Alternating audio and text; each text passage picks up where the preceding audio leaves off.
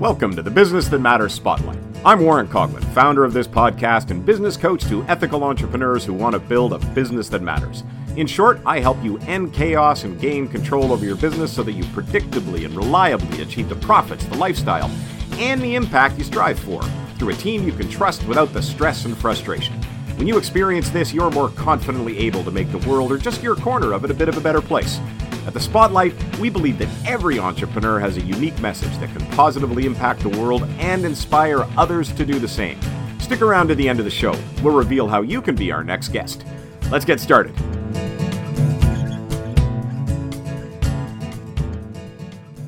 Hello and welcome to another episode of the Business That Matters Spotlight. I'm your host, Warren Coughlin.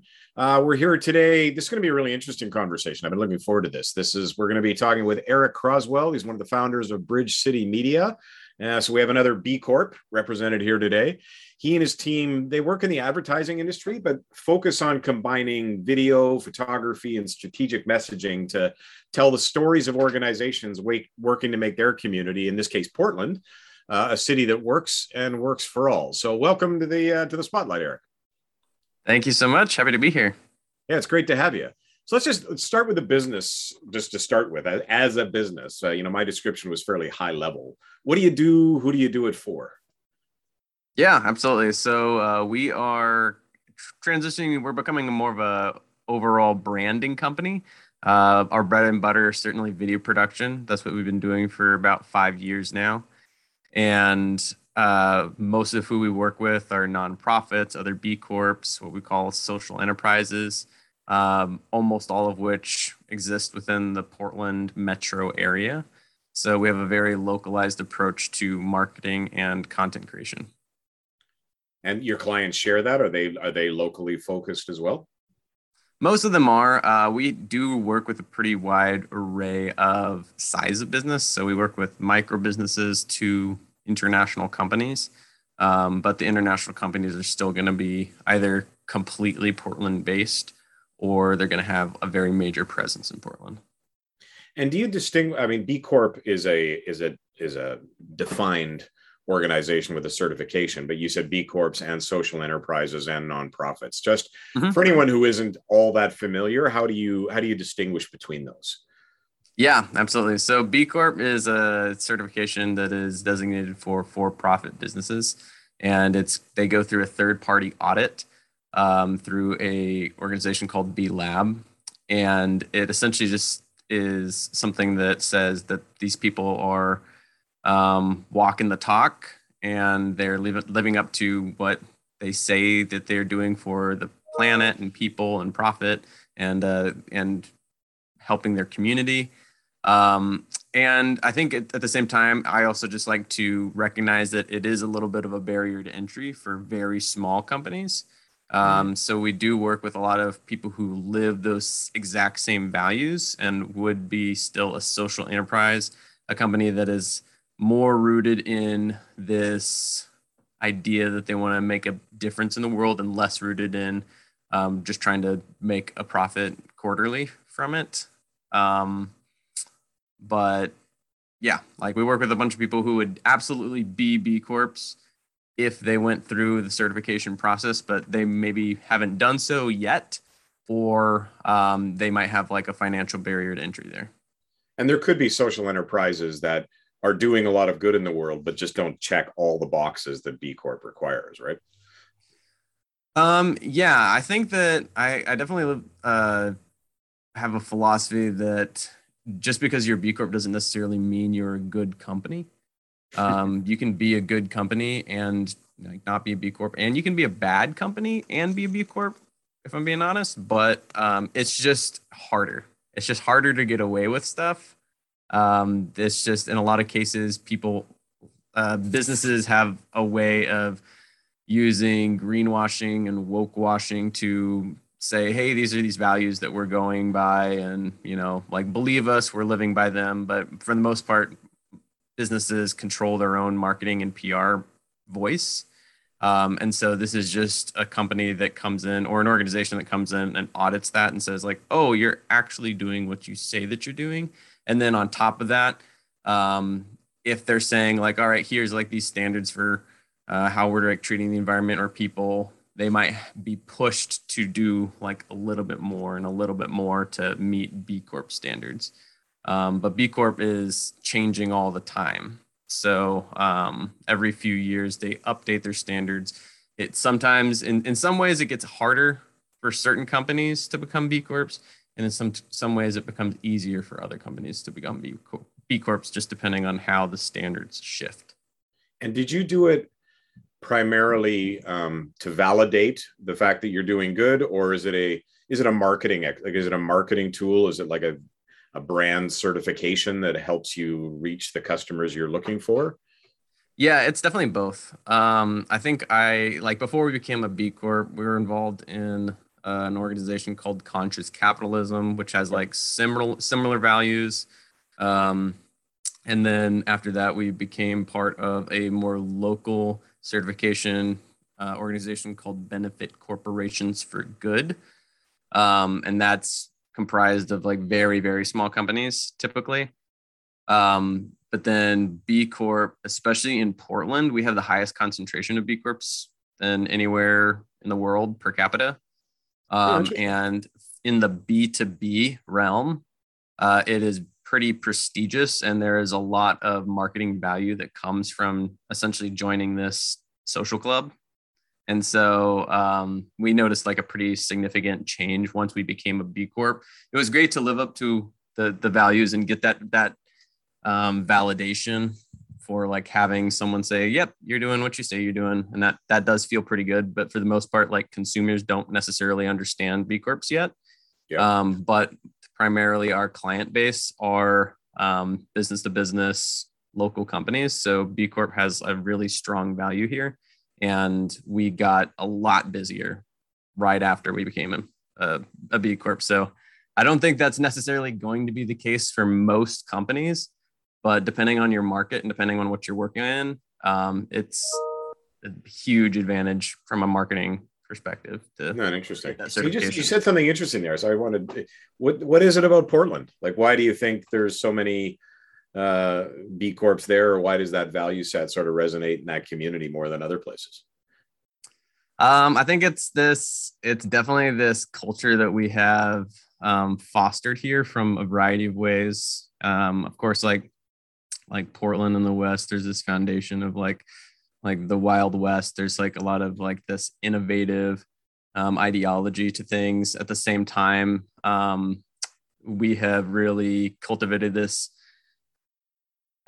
community of weirdness and expressiveness and just strangeness. And people have like a lot of pride in that. But at the same time, we want to put that into something that's a little bit more actualized and it's not just for fun. And so a lot of the way that happens is that it fosters this pretty significant culture of activism and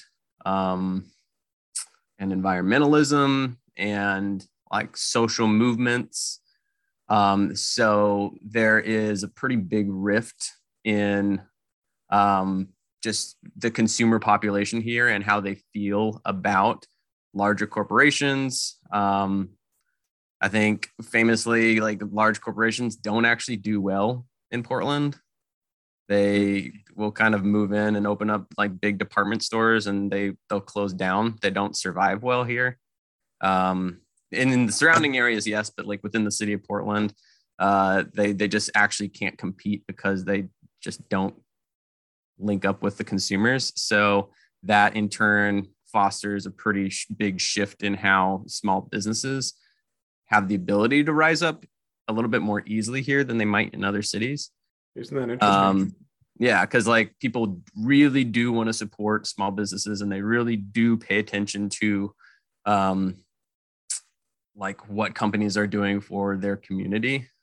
And so in turn, small businesses and medium-sized businesses put a lot more of an emphasis within local marketing to say like, hey, here's our corporate social responsibility report, get involved in like nonprofits, get involved in community activations, and just being really careful with the messaging of that doesn't look contrived and it looks a bit more like genuinely helping for the sake of helping, as opposed to like using it as like a marketing play. Right. Mm-hmm. And does that weirdness or strangeness, does it, in your kind of work, does that translate into any kind of uniqueness in the aesthetic you bring to, the video work, the imagery work? Yeah, I think like certainly there's a lot more of a relaxed attitude for how content can and should be created. I think that there is just a number of principles when it comes to commercials and like promotional content for corporations that like you want to try to be pretty like tight wound, and you want to be like really like specific, and you want to be very careful with the messaging. And I think that there's almost this push in the opposite direction of that. And like, we want a little gritty, we want a little messy, we want a little weird, because ultimately we're trying to feel and be a little bit more genuine. I think that local consumers, and not necessarily just Portland, but I think that maybe more, I would say, contemporary city consumers are a little bit more wise to messaging that is too tightly defined and refined, that they kind of sniff right through that as BS, and then that it pushes them in the opposite direction of what the intention of corporate video content would be. Nice. So what, in your view, what makes Bridge City rock? Your company. Why should, like, there's lots of people who do video production, there's lots of people who do branding. So why should people use you? Yeah, I think that something that rocks about us is just the intersection of the skill sets that we do have. There are a lot of video production companies, and they're very focused on just the production. They can film well, they can edit well. I wouldn't say that we can necessarily like film and edit better than most other like defined video production companies could do. And then we have a lot of like marketing and branding companies, and those marketing and branding companies, they hire out, they subcontract all of their video work. And then they don't necessarily do a lot of that work themselves. And then they'll just charge pretty significant profit margins on top of it. So we're able to offer both of those things together, and it allows us to be a lot more price competitive. Our approach to marketing isn't just focused on, all right, we just got to get you the most like clicks as possible. We genuinely try to break down and can understand the differences and the nuances of running a small business versus a medium-sized business versus a large business. And with our approach to how we do video, we're not just going to say like, yeah, cool, let's make a video, like film some talking heads, put some B-roll together, and then call it good. We really want to understand your industry. We want to understand like the lifetime value of a new customer if they're converted through this video, and like what the other plans that you have for marketing are going to be throughout the year, and how that video would actually interlace with that. So then you're genuinely getting like a better ROI that you would have not normally. So our team is comprised of like a really nice mix of like very marketing minded people and strategists, as well as artists that like really don't necessarily play by defined structures, and like have the ability and like desire to like think outside the box and be bold and be weird, and be able to bring that to the table for ideas that we do for content. Nice. And what about you, Eric? Like, how'd you get into this? Were you a West Coast film dude who didn't quite get to Hollywood, or were you a marketing guy who, found a new way of applying that, or some hybrid, or what's your story? Yeah, I'd say definitely a hybrid. I grew up in the area, just like making short films. I was a theater kid. I loved to just go out into the woods and make like zombie movies with my friends. I loved and still love cinema. I watched a ton of movies all the time. I wanted to be a Hollywood film director, but I got out of high school, and when going into college, I went to PSU for marketing. And that's what became my focus, because I felt it was safer, but it was still close enough of an industry than going through film school. and I ended up getting a film minor, but just PSU had a much better marketing department, in my opinion, than they did have a film program at the time. But I got out of school. I got like into a number of small marketing roles, and then I ended up working for Uber for a couple of years, right as they were first launching in Portland. So I got to be part of like a corporate team and like be doing a lot of the initial marketing initiatives that they had along the West Coast as they were first expanding. And that was really exciting. But I think I always knew that I wanted to come back to film.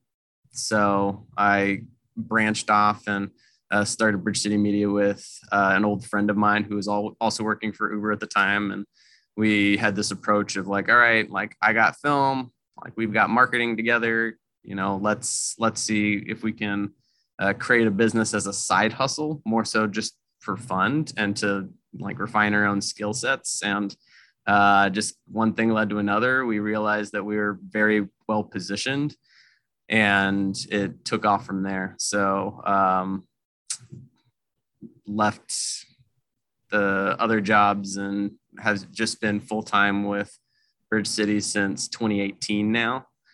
Yeah, and still growing every year. And when did you choose this social benefit orientation for the business? Kind of, it happened very organically, which is cool. I think we just accidentally started working with a couple of companies that were more within this field. Of course, like growing up in this area, I was like already involved in some like nonprofits and volunteer groups and activist work. And I definitely personally really care about environmentalism and the planet and like wildlife and civil rights. And I think that there just wasn't necessarily, that's just not what you think of with business. It's like, it's just the opposite. It's gritty, it's shitty, it's exploitative. But we found just working with like a few other people that there is a local community that is involved a little bit more in these ideologies. Like, okay, how can we use this as a force for good? How can we like use this drive for like profits from demand to not just produce more profit and produce more demand, but like use it as a tool for like pushing forward movements that might, you know, happen a lot slower through like government systems, because you do need both within communities. And yeah, like I said, it kind of just led me to conscious capitalism at first. And then that went into benefit corporations for good. And then that went into B Corps, just based on like new people that we started to work with within each of those groups. And then within the B Corp space, there's like a lot of additional like local groups and organizations that kind of tie into that as well.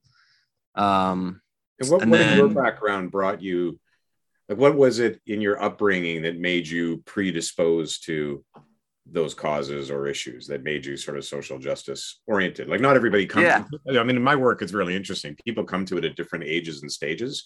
Some, you know, it's been in their DNA at birth. Some people have an awakening. Some people it's an evolution. Like where was it? How did you come to it? I mean, I was raised by like, you know, kind of hippies or so. Yeah. We were vegetarians like growing up. I'm still a vegetarian, mostly vegan now. So I think that it was really normal for us to just like grow up and like get involved in like protest groups and like social justice initiatives. And of course, like that influenced like getting involved in groups like that at like the middle school and high school that I grew up with. I think just being in theater, you're going to be surrounded by a lot of people that are a little bit more inclined to think outside the box of like normal social expectations and might be a little bit more open-minded to issues that they see in the world and feel like confident, like, oh yeah, you know, like we can do something about this. And like, not only feel like you can do something about it, but like to be able to build a community with others that are excited about trying to make this sort of difference. Right. So it was really natural that it kind of pushed to find groups that are doing that in a little bit more of a defined structure in the business world too. You said something earlier about activism. I'd like your take on this a little bit. Because you alluded to it, it isn't the normal sort of capitalist approach. A lot of entrepreneurs would say, to engage in activism can be at risk because it could, tick off prospects or clients if you're too vocal. Like, what's your experience with that? Has activism, there's some people will say, well, if you have a focus on an activist cause, you'll resonate with people that connects with, and so you might have a smaller niche but a deeper one, and other people are like, you're damaging the potential growth of your business by doing that. What's your take on it, or does it even matter? It matters, yeah, and it is important to strike a balance too, and to be able to be realistic and compromise on things. The thing is, if we were more involved in the activist space within our approach to business, we would probably like have more support from those groups. And if we were, but at the same time, it might like ostracize the ability for us to work with enough people to actually like run the business. Yeah. But at the same time, like not being involved at all it leads to a lot of things. I think like most importantly, it just doesn't at the end of the day feel good and worth it to like run this. And then it's important to have a team of people that believe in what we're doing and the values that we stand for, and that like when they come to work, they're not just getting the paycheck. They feel like the work that we're doing is actually helping the community around them, and they're proud of that work. And does that help you attract and retain good talent? Yeah, absolutely. Yeah, we have like our whole team has been with us for a while now, and like even the contractors that we work with, even if they're not necessarily employees, like we keep them on for a very long time. The only time actually I think anyone has stopped working with us has just been because they've like moved out of town or they've gotten like a full-time position somewhere. So we've definitely got a lot of community support from people who work directly with us and clients and just other businesses that might never have worked with us before, but are constantly promoting us and like passing us off as referrals to other potential clients. And do you have any like favorite stories, like how your work has impacted something? Like in any organization that you've worked with, have you had success tales, not just on the business side, but on the social impact side? Yeah. I think it's pretty cool. We get to do like a series of fundraisers for different organizations. We work with an organization called Best Buddies, which we've done a series of videos for, and then help them with annual fundraisers. They launched a new Oregon chapter of this. It's an organization that helps like individuals with learning disabilities, and it pairs them up with friends that can be a good support system just for the sake of like friendship or just additional help that people needed for like kids to adults. And so we've helped them for a couple years in a row now, and we've done these campaigns that have led to a significant growth in their local chapter. We've like surpassed their fundraising goals by pretty significant margins both years. Oh, nice. We've done campaigns like that for Central City Concern, which is like a local organization that helps houseless people. One of our like favorite client, Hackey community organization, helps East African immigrants primarily, but then just anyone like experiencing financial hardship since COVID. And like our approach to that is like, while we did do a little bit of a video for them. We also like created a website. We helped with their like online branding. We helped them write letters to the mayor, and we were able to get them like government funding for over $1 million that ended up helping a lot of people who were experiencing issues with paying rent. Yeah, and the thing is, like, was that, yeah, and it feels good, and those things that I think like the fundraising stuff is like a lot more tangible, of like, okay, clearly this led to this impact. But I think that it was so important that we had this foundation of trust that we could establish with these organizations prior to working with them, and they see that in the work that we do, like with just like volunteering for like other groups, and like what we post on our social, and trying to promote like mutual aid groups and things like that. Yeah, I mean, we try to take that approach to any project that we're working on, just being like realistic with like, what's the impact that this is trying to make? Like, do we feel good about this? Do we know that we're gonna be able to do a good job with this? Yeah, and then when things slowed down for COVID at first, we lost a bunch of contracts, and so what we did is we just approached a few different organizations where to say like, hey, we're just going to give you a free video. Like, what are you working on? Like, what help are you trying to get? And that led to a lot of new connections for us. And that wasn't the point. Like, that's not what we were trying to do initially. It was more like, hey, like, we have this talent, we have this time, we have this skill set, we have these like materials. So like, let's just do this. And I think people see that, and they see that it's not necessarily always just for the sake of marketing. Yep. And that's why we don't have to twist people's arms to like give us a referral. Like they're going to do it a lot more naturally and fluidly. Yeah, it's funny. It's easier to sell when you're not selling. Yeah, exactly. Yeah. I had a client once, actually, we were joking. I was giving her some sales training, and I referenced, remember our first meeting. She goes, "That was a sales meeting?" And I said, "Well, yeah, I guess." And she goes, "Well, I thought you were just there to help me." And I said, "Well, I was, but at the end of it, you wanted me to keep helping you." And she went, yeah. "Oh, you." Oh, you got me. Yeah.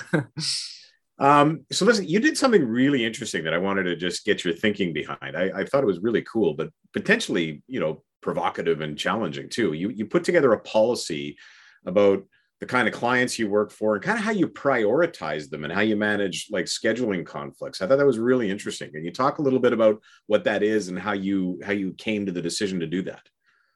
Yeah. I think that's we have an external policy that talks about who we work with, who we don't work with. And then we kind of go a step further and to say like, if we are at capacity for the amount of projects that we can take on, we're going to prioritize these social enterprises and kind of list out a little bit more defined of what that means. And that really was a group conversation. That's something that like my team and I met about, and I wanted to hear like what everyone felt about like the work that we were doing and how we could improve that process, and like what types of projects like other people are excited about, because like it's just easier to work with a team that doesn't feel like the work's work. It's a little bit more natural. It's like, of course I'm going to do this because this is something that I care about. But I think it was really important that we defined who we don't work with. So that would be like weapons manufacturers, like advocates for like oil companies, and multi-level marketing companies, things like that. And we have had a series of requests over time from like companies that might fit within that bill. And so it can lead to some uncomfortable conversations sometimes, but ultimately we just got to put our foot down and say like, hey, I'm sorry. Like, we're not going to be the best choice of a company for you to work with. How it might be expressed, it's not necessarily like we're not doing this for the sake of just feeling really good about ourselves. It's like, oh no, we won't work with you. We're too good for you or something. It's also from the sake of, hey, we don't like specialize in this type of storytelling. Like we're really not going to be a good fit as a marketing company for you. Right. Like this is not going to be a worthy investment. So I think that's often the narrative that we take with that.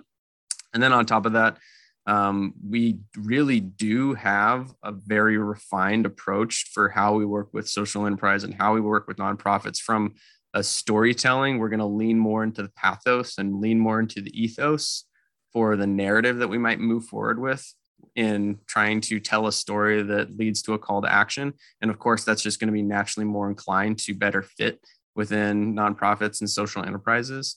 Right. So that's what we are going to prioritize as companies that we do work with if we are at capacity. And that's an easy thing to talk about with clients that might be reaching out in that time. We can just say like, hey, I'm sorry, we're at capacity right now. Like we do have a little bit more of this niche. And so that's who we're working with, but we'll be happy to refer you to other people who might be a good fit as well. And you have something in there too, do you not, that if you don't feel your work can add value, you won't take on the project or something to that effect? Yeah, absolutely. And that happens most of the time with very small businesses. I think that there is, of course, like you can start a business in America. You pay, I know in Oregon, it's like you pay $100 and then you can just start a business and then get going. Right. But there's not really a lot of like this audit process for like how you're going to do that and how it's going to be actually like worth your while. And you can like get to that good ROI of things. We've worked with a ton of small businesses, and of course, like we're a small business ourselves. And so we often will get people who say like, hey, I want a video. I got this much money to spend. Like, let's do it. And we'll say like, okay, have you tested out the sales of this product yet? Or like, do you have this website? Do you have your sales like funnel set up? And do you feel like confident in being able to like get all these like transactions, go through and approved and everything like that if you suddenly get this surge in demand? So we try to be really careful to know that if we do a video for someone, that it's going to lead them to a good place and it's actually going to make the change that they expect to happen. And very often we'll talk with people and we'll say like, hey, you don't need a video right now, or you don't need this type of branding right now. You need to like seriously reconsider just the foundation for like what you do for your operations, or you need to build a website first, or you need to like get this type of funding first.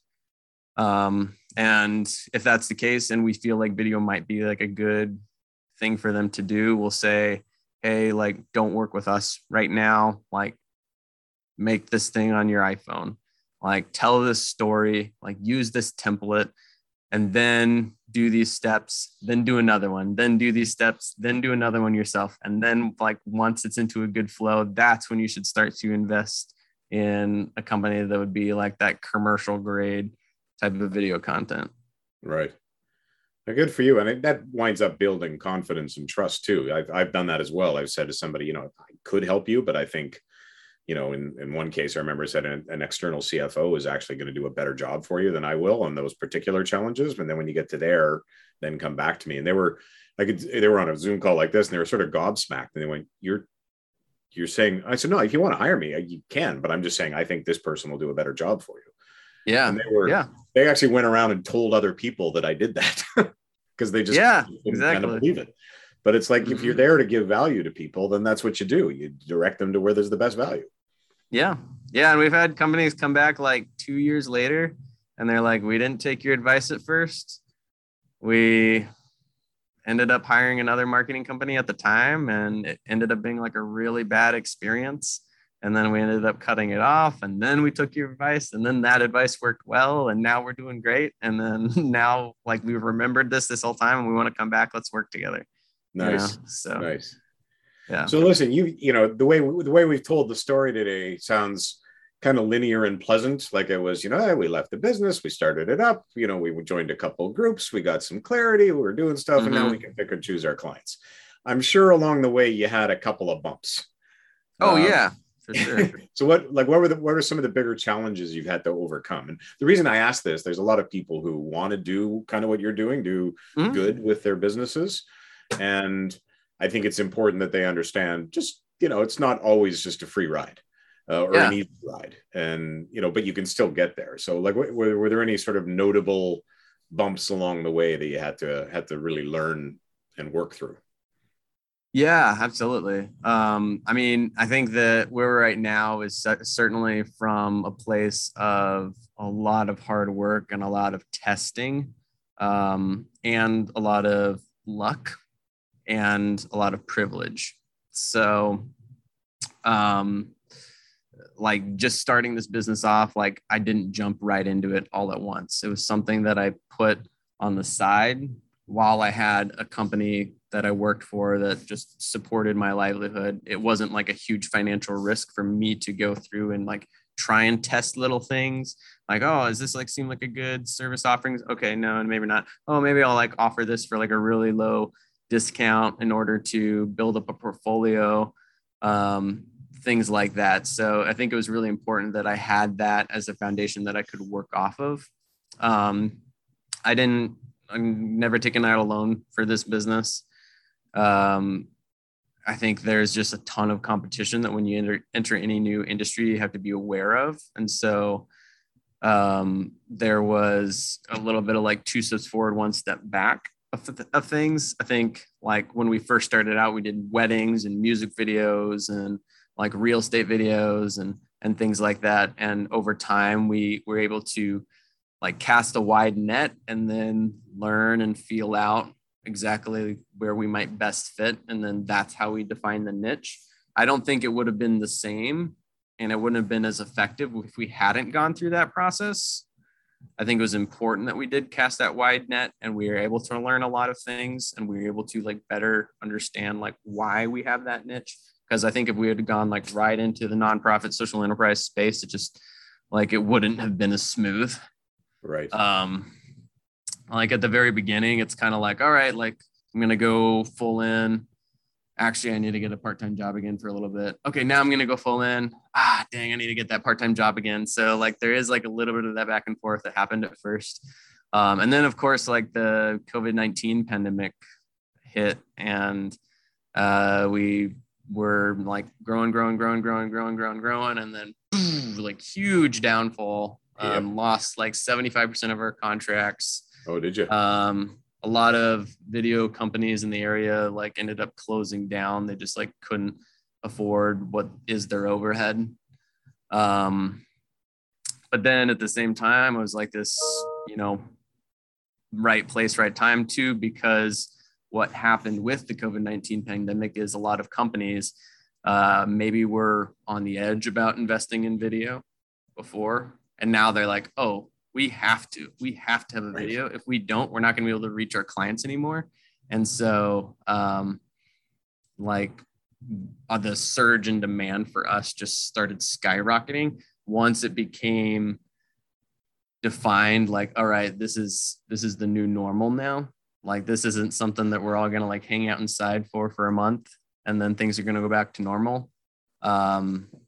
Like things just started going up from there. And that was really lucky. That's nothing that we necessarily foresaw. That wasn't our intention.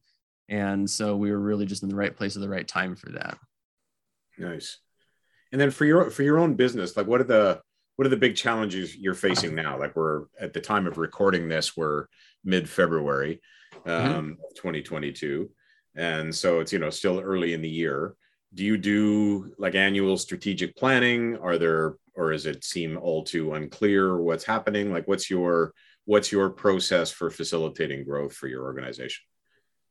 Yeah. Right now is actually like, this is when we do a lot of our planning is at the beginning of the year, for especially like working with nonprofits. A lot of the bulk of our busy time is happening in the fall and early winter. So the very end of the year when these organizations might have like budgets set aside that they have to get through. And so now they're like investing a lot of like things in marketing that they're going to get ready for the following year. And then once the following year happens, there is this lull in between, all right, like these new initiatives have started and now we're going to like wait for like tax season to be over. And then things kind of start to pick up again. So we're asking some questions right now of like, ultimately, where do we want to stop? Like, how big do we want to get? Right now, I'm kind of hoping that we about double in size as we're at right now and don't want to necessarily get any bigger than that. So as we look to become more of a branding company and we're doing more services than other than just video, like where's that line? Where does that stop? And how can we use this time right now to very clearly define that? So like we're updating our website. We're kind of redefining some of the brand copy that we do. We're doing a lot of like sales and outreach and things like that, but it's not necessarily projects that we're working on right now. It's more stuff that's going to be happening later on in the year. And I think it's really important to do that every year, like have a plan for the next like 3 to 5 years, longer if you can, but especially for like a small business, like 3 to 5 years, and then write it all out. Next year comes around, do the exact same thing again. And the thing is like, it's okay if it changes, because if you create a 3-year plan and then if you create a 3-year plan and then you spend a year like trying to like begin on that plan, by the next time you come to reevaluate that, you're just going to be at a different vantage point, and you would have been pushed to do things that you might not have done before if you're just like living one day in front of the next and responding to requests and responding to demand. I think it's really important to take a time to say like, hey, no, we're not going to work on this project. We're going to spend some internal time instead, because we know that we're investing for the long term in a different vision for what we want to become. It's funny, sometimes when clients tell me they don't have time to do that kind of thinking, I'll say, let me ask you, if Richard Branson came by and said, I'm going to give you like $250,000, but you got to have 2 hours a week to set aside for me. Do you think you could do that? They're always like, oh yeah, for sure. Well, here's the good news. Richard Branson isn't calling. His time is now available for your own business. Yeah. They're like, oh, but it's true, right? Like when you realize the value of it, you'll find the time to do it. Yeah, absolutely. So I always do this thing at the end with little rapid fire questions. Yes. Put you on the spot. Yeah. Ready. One decision that most helped you get you where you are.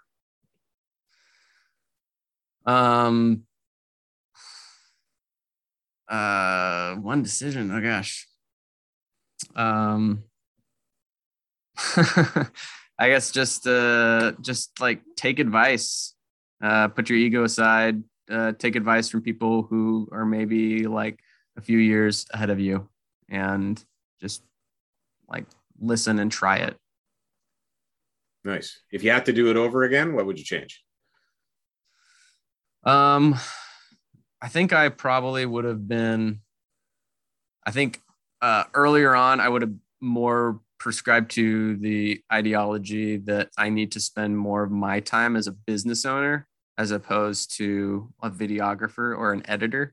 I think at first I spent a lot of time doing those things myself, and I just didn't have enough trust in other people doing that work. And I think as a business owner, your time is so precious to do that strategic planning that like that's where you need to dedicate the majority of your time. Right on. On the days you enjoy most, you could be found doing what? Getting outside, hiking. Pacific Northwest is amazing, beautiful place. Tons of cool trails. Right on. Yeah, I'm a mountain biker. I do a fair amount of that here too. Awesome. One aspect of running a business you have yet to master? I would say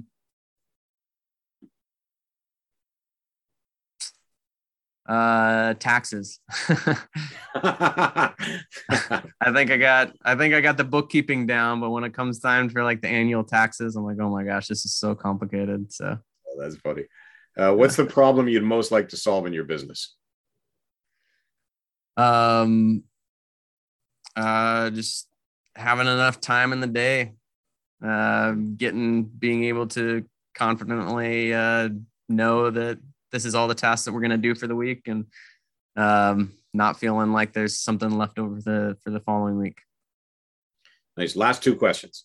Mm-hmm. One personal quality that you most had to improve or overcome? Trust in others.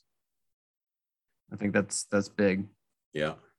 And then this one, no false humility. One personal quality that most contributed to your success. Believing that I could.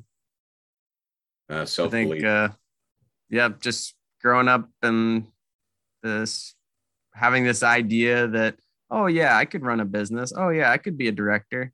I think that in itself was a huge privilege. So I think coming into any position anywhere, just believing that you can succeed in that is gigantic.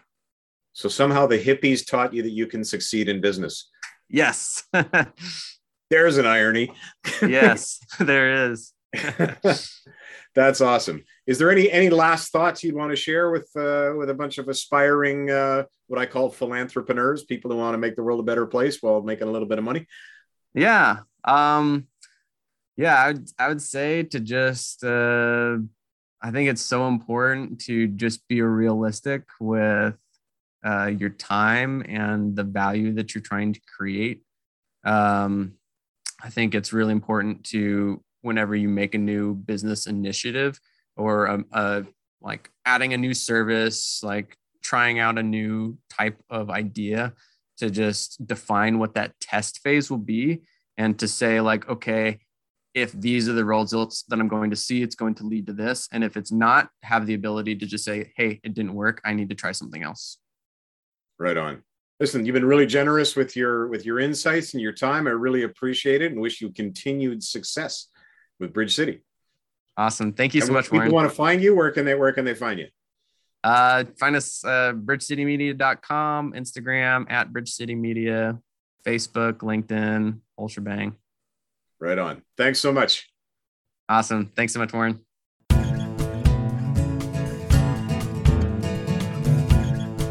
Hi, it's Warren Coughlin here. Thank you so much for listening to the Business That Matters Spotlight.